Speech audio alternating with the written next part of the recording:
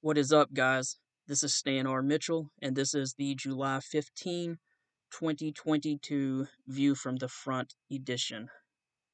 For those who don't know, every Tuesday and Friday I discuss military and defense news, as well as some history, motivation, and wisdom, and I do all of this from a moderate perspective.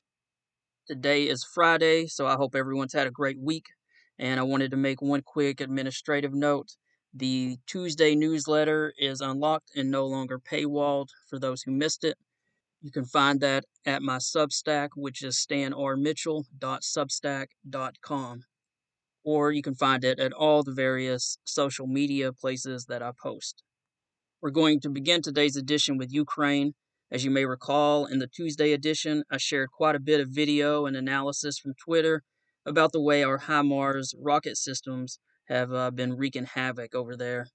For those who don't know, HIMARS stands for High Mobility Artillery Rocket Systems, and these have been absolutely wrecking Russian forces now that they've arrived in Ukraine. I collected lots of data and shared it on the post that I put up on Tuesday, and that data supported the analysis that it is absolutely wrecking the Russians.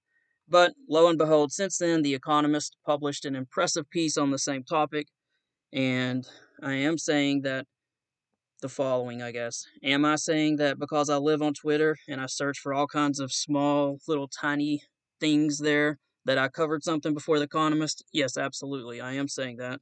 But I am also saying that The Economist covered it with much better clarity and authority than I did. And so here's what The Economist had to say. Basically, they did a cumulative reporting on the matter, and they've now calculated that there have been 19 ammunition depots that have gone up in flames since the Ukrainian forces have started putting the HIMARS rocket systems into force, or into place, I should say. Um, they've also taken out several command posts, including several Russian colonels and generals in the process.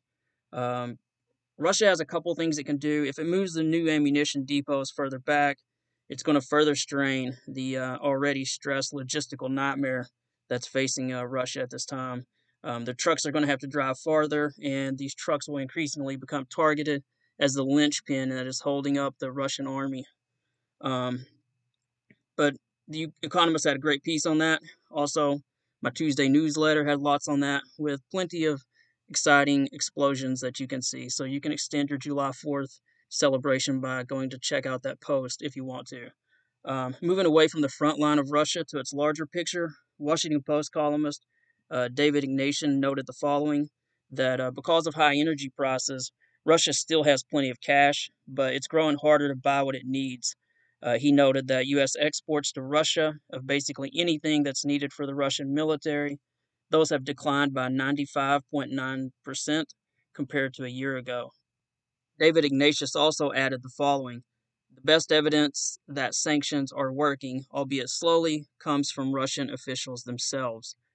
The situation is not easy, Kremlin spokesman Dmitry Peskov acknowledged last month. Herman Greff, the head of Cyberbank, Russia's largest, warned, "We may need about a decade to return the economy to the 2021 levels." He told journalists recently that cargo shipments to Russia had fallen sixfold because of Western sanctions. So obviously, this is going to eventually affect Russia's military and probably its civilian sector as well. Speaking for myself, I don't know if the citizens of Russia are quite as spoiled as we are here in America, but once you can't buy a new iPhone or other electronic device that you're craving, I think that's when Putin is really going to feel the internal pressure.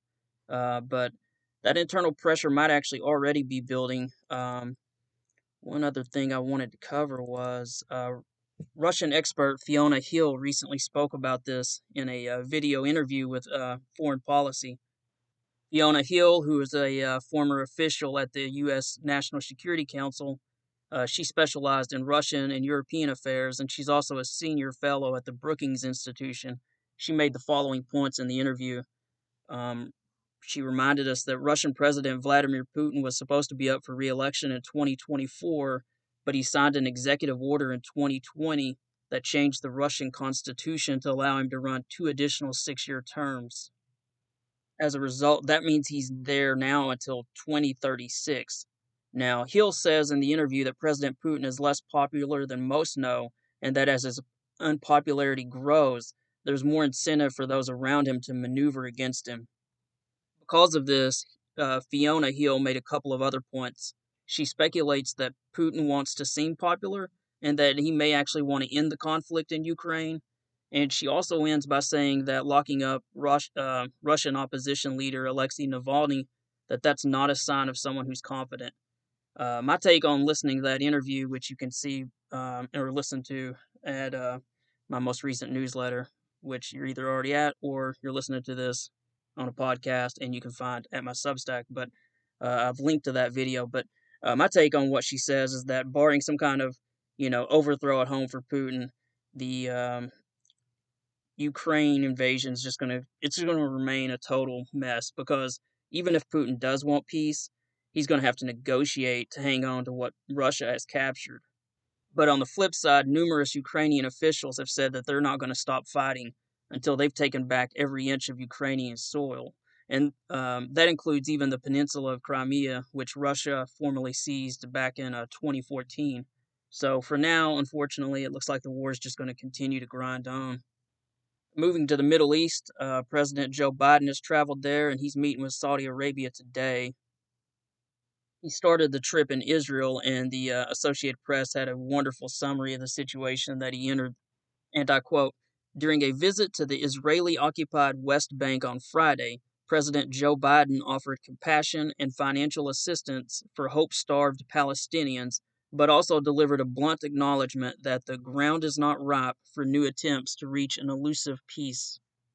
Political uncertainty in Israel, which is holding another round of elections in November, and the weakness of Palestinian Authority and leadership has dimmed any chance of restarting negotiations that broke down more than a decade ago. That is what I would call an excellent summary of the situation, and I dare say that anyone listening to this would probably agree with every word of that.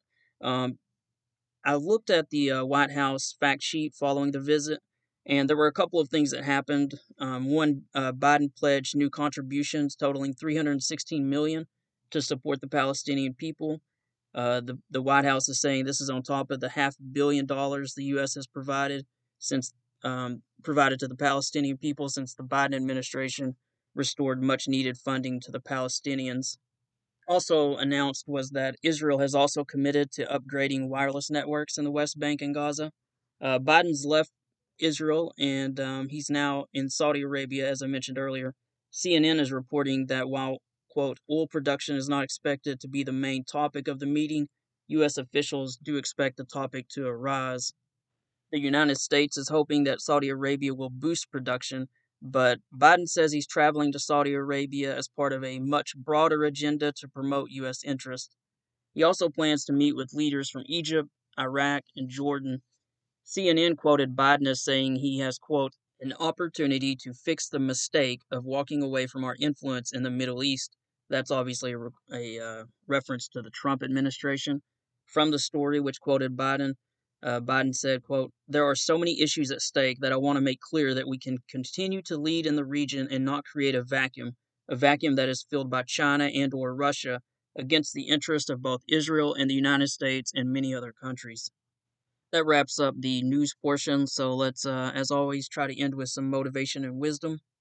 The following are just some great things I found on Twitter. The first comes from Success Minded. Quote, stay prepared. Opportunities are coming. Thought that was pretty good. Another one I found was from Motivational Quotes on Twitter. It's a Russian proverb. Quote, when you meet a man, you judge him by his clothes. When you leave, you judge him by his heart.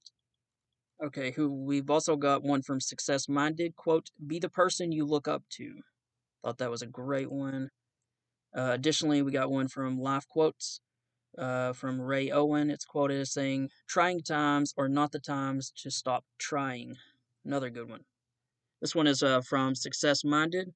What's happening in your life is a result of what's happening in your mind. That is a phenomenal quote. We should all be trying to stay as mentally strong as possible. This one's from Motivational Quotes. They quote George Burns as saying, I'd rather be a failure in something that I love than a success in something that I hate. Loved that. Finally, one from Success Minded. Everyone has ideas.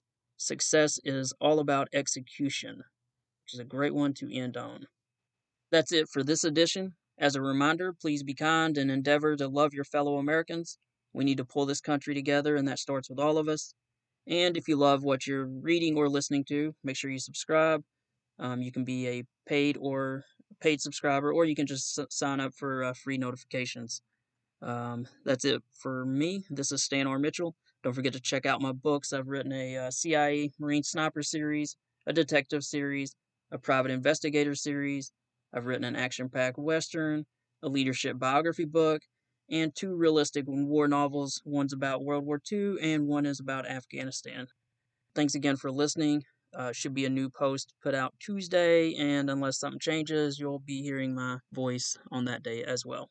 Thanks so much, guys. Have a great weekend.